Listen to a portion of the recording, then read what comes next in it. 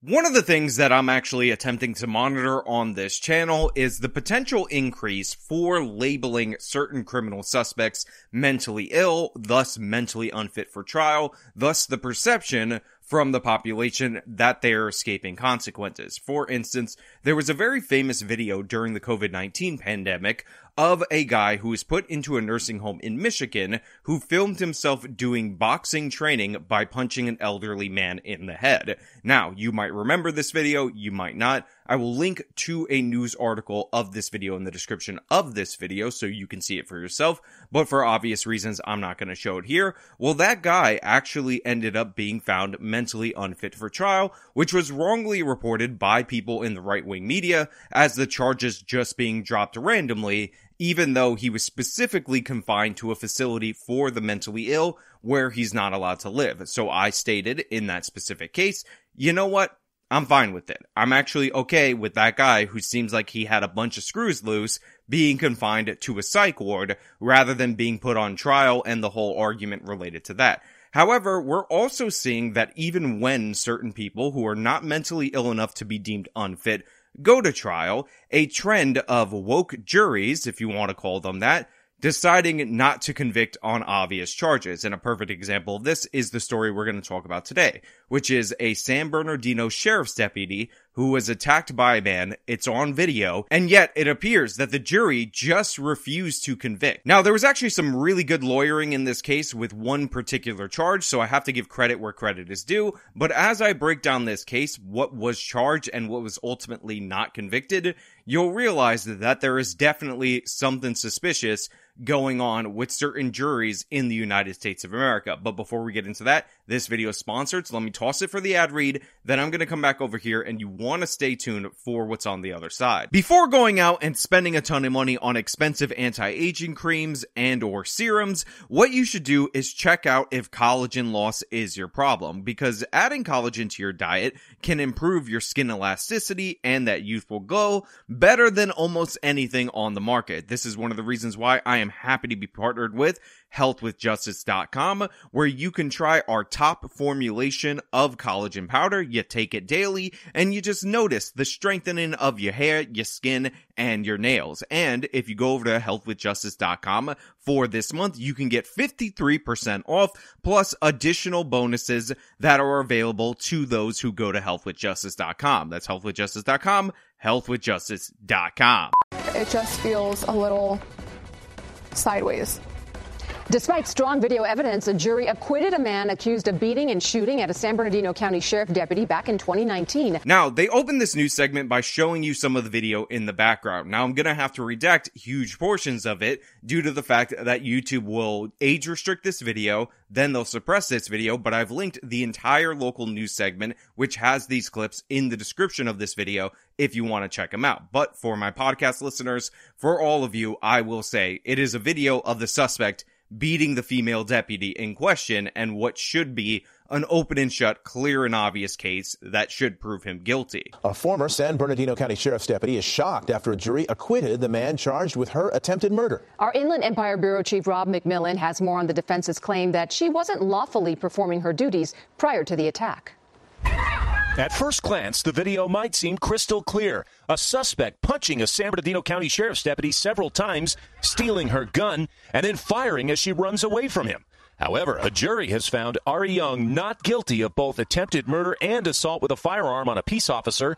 The jury apparently didn't even have enough evidence to find him guilty of resisting arrest, battery on a peace officer, or even for removing the firearm. On those charges, the jury hung. Now, I left in the portion of the video where this suspect was in fact firing the gun after the police officer, the sheriff's deputy, ended up fleeing the situation after he punched her in the face repeatedly and clearly and obviously on video assaulted her, because I think it's crucial for you guys to understand the angle that they had, how clear and obvious this was that this person did in fact do this, and hear all the charges that were either not guilty convictions or hear the charges that resulted in a hung jury, which clearly and obviously makes me think that something is wrong, something is dangerous, something is afoot here, because we have overwhelming evidence that this man he did commit the crime, and for them to not even secure a conviction on him taking the firearm from the officer, completely unacceptable in any circumstance related to this case, and then nothing. It's a hung jury. What was your first reaction when you got that news? Disbelief. Megan McCarthy suffered several injuries in the attack. It happened on September 4th, 2019. McCarthy responding to a 911 call about a domestic disturbance at a home in Victorville involving Ari Young, who experts say suffers from schizophrenia. I will give the caveat that some people looking at this case, some people looking at this video, could easily come to a different conclusion. For instance, if you're Rayshad Ritchie and you're looking at this case and you see a woman being beaten by a black man, you might think that this woman is in fact a Karen and thus deserved what she got. Full background on this Karen. The Karenicity is unbelievable. Put up the picture. We got her name, where she works, her boss. And she should probably have her husband doxxed and her employer doxxed so that she can no longer have a job. That's probably where you are if you're Rayshad Ritchie. If you're Emma Vigeland, you might think that this woman was just fake crying, fake calling for help. This wasn't an urgent situation. What was your first reaction when you got that news?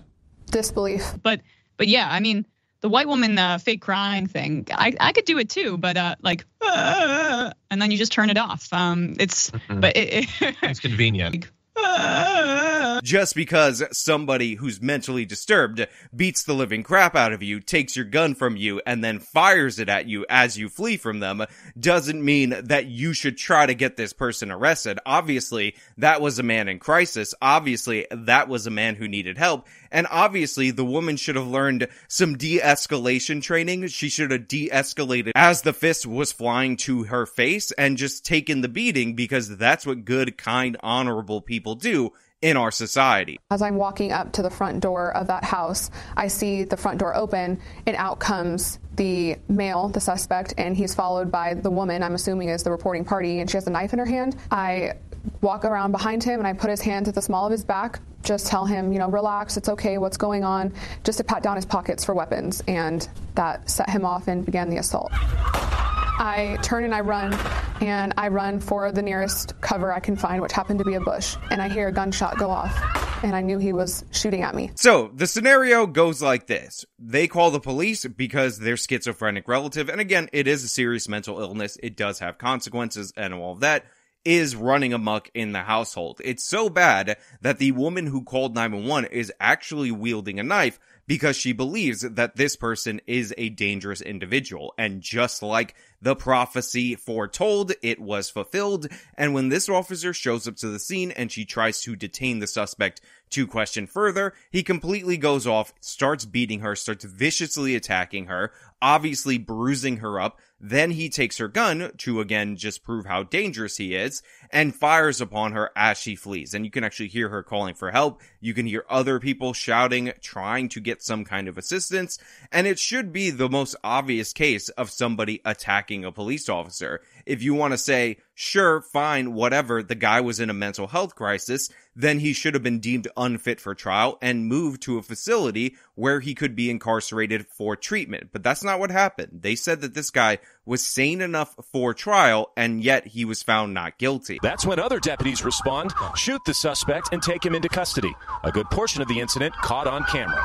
Now, the other deputies respond. They do shoot this person. Now, some people, by the way, on the internet.com will label this the shooting of an unarmed black man in mental health crisis, because at the beginning of the interaction, he actually was unarmed. I mean, he eventually armed himself with the cop's gun, but as we've been told time and time again, that doesn't count. That doesn't mean anything. If you're actively trying to arm yourself with the cop's gun, it probably means that you don't mean any harm or anything like that. Please ignore the fact that he was just blindly firing. No big deal, even though it's caught on video. So some people would automatically presume that he's the victim in this scenario because the police dared shoot somebody who was holding a gun and firing it wildly in a neighborhood after beating up a cop and then taking the gun from her. I mean, honestly, had we checked on whether or not he was actually trying to feed his family, I mean, they called 911 on him, one member of his family appeared to be wielding a knife to defend herself against him. But for all we know, for all we can tell, this man was in crisis, but also trying to feed 4 starving children in his area, trying to feed his family. What a great guy. What a stunning and brave individual. It does look bad when you look at it at first glance. But defense attorney Raj Maleen says because of the location of the bush where the deputy said she ran to get away, he argued that the suspect was not shooting at her. We know exactly where she went, which was due south, and we know where he fired because there's a bullet hole in the garage, which shows he fired northeast, exactly in the direction he was walking, which is completely opposite of where she was. So by the way, even though I think that this case is absolutely ridiculous and absurd, the idea that this guy didn't get convicted of assault makes no sense at all. The idea that he didn't even get convicted of taking the officer's gun, absolute insanity. A hung jury, you couldn't figure that one out. Obviously, that is incredibly dubious, but I will say this point I actually think is quite clever. I think this is good lawyering, and as somebody who is interested in the criminal justice system, and not just because I want the outcomes that I want, but when it's functioning properly, I gotta give credit where credit is due. That is an excellent defense that this person is just erratic. Essentially, he's making the argument that this guy is so bad at attempted murder that you can't even call it attempted murder. So I actually do understand a well-argued point like that being able to convince a jury. That being said, the main issue that I have, the primary issue that I have, is the fact that we have this interaction on video, and the only thing the video was good for was for helping him beat one of the charges. He is beating this woman on video. She's screaming for help. She has the bruises. He attacked her. The 911 call is legitimate. This guy was going absolutely crazy. Again, to the point where the woman in the house who ended up calling 911 was wielding a knife in order to defend herself. And yet, we're just allowing this to be a thing. We're not questioning the jury. We're not examining it. Remember what the left wing says time and time again about how we need to artificially change the composition of the jury for better outcomes. I would be fascinated if this local news report actually went in and told us who was on the jury. What was the makeup of this? Who signed off on this beating and said, I can't even make a decision on some of the charges, but the ones we can make a decision on, totally not guilty. I mean, he's on video taking the police officer's gun. You can see it clear as day. He didn't have a gun. Then he had possession of the officer's gun, so we didn't even need the video to know that that happened. But you know what? You know what we're gonna say? We're gonna make the case that we can't even decide whether or not he's guilty of taking that firearm. But what about the other charges? Resisting arrest, removing the firearm, and battery on a peace officer. Well, to find someone guilty of those crimes, the law says the person being assaulted had to be lawfully performing their duties. While it might sound like just a technicality to some, Maleen argues the deputy did not have reasonable suspicion. The jury instruction that the court read to the jury basically says if you want to detain somebody, you have to have a reasonable suspicion that they're involved in criminal activity. And in this case, the issue was the initial detention of Mr. Young legal? If it's not, then he's not guilty. No matter, he could punch her 100 times and it wouldn't matter. I was called to that house. I see a situation where there's a woman in such fear of her life. She is armed with a knife. I have every right to believe that maybe he has a weapon. Now, to me, again, this could be down to clever lawyering, but honestly, I think we're in a situation where the jury is being absolutely absurd. She's called to the scenario. It's a domestic scenario. Obviously, there is reasonable suspicion, which is a way lower standard than probable cause, to detain and search this individual. And again, the violent assault on her as she's responding to a call should clearly and obviously be assault on a peace officer. On top of that, even if you're not going to go with the enhancement of assault on a police officer or a peace officer, you should probably, and call me crazy, charge him with assault. This idea, he could punch her 100 times, but if you could argue whether or not he should have been detained, even though, let's be clear about this, he definitely should have been detained, probably arrested for sure, probably should have been in a mental ward, obviously a dangerous individual. That's why 911 was called. Ari Young was found guilty of negligent discharge of a firearm, and because he'd already been behind bars long enough to serve that sentence, was set free. This idea that you can't detain somebody briefly as you search them on a domestic violence call is insane, or the idea that if you are being detained, the potential reasonable response is to beat the ever-loving crap out of a female officer, also just garbage logic. Now, he was in fact convicted, I think I said the opposite earlier, of a negligent discharge for a firearm. However, the sentence for that, because he was in jail awaiting trial, was nothing beyond what he served while in jail awaiting trial. As for McCarthy, she medically retired from the department last year. I can only do what I can do. I'm a human being. I tried to do my job to help this woman, and unfortunately, the suspect's actions dictated the rest, which we all saw. You know, while I am upset and it is tragic that this is a career-ending incident, and ironically, this female cop was beaten out of the force while trying to help a woman experiencing potential domestic violence dealing with an unstable, violent individual, I do think it might actually be for the best that she medically retired. San Bernardino's prosecutors obviously let this woman down. They obviously failed her. So get your medical pension, take their money, enjoy your life, and you don't really need to be a police officer in an area that doesn't have your back. As these stories progress, as these kind of things tend to happen time and time again, what we're seeing is a thinning out of the future recruitment classes of law enforcement. So we have less people applying, so we have lower quality people being selected because you have a much smaller pool, while at the same time, experienced officers who understand where this is going are retiring. They are leaving the force. People talk about how, oh, we didn't really defund the police. We pulled back funding for a while, but don't worry, we restored it later. But the thing is, when you did that, when you canceled recruiting classes, when officers retired, restoring the dollar amount back to where it was previously, even increasing it from where it was previously, does not undo the damage. You set the tone with these left-wing policies. You set the tone with cases like this, with arguments like this, which, aside from the attempted murder charge, which I actually think was incredibly clever, is nonsensical. Obviously, this was a lawful detainment. Obviously, there was reasonable suspicion. Obviously, viciously attacking a woman and taking her firearm on video should lead to a conviction for that assault and for that taking of the firearm, because again, it's on video.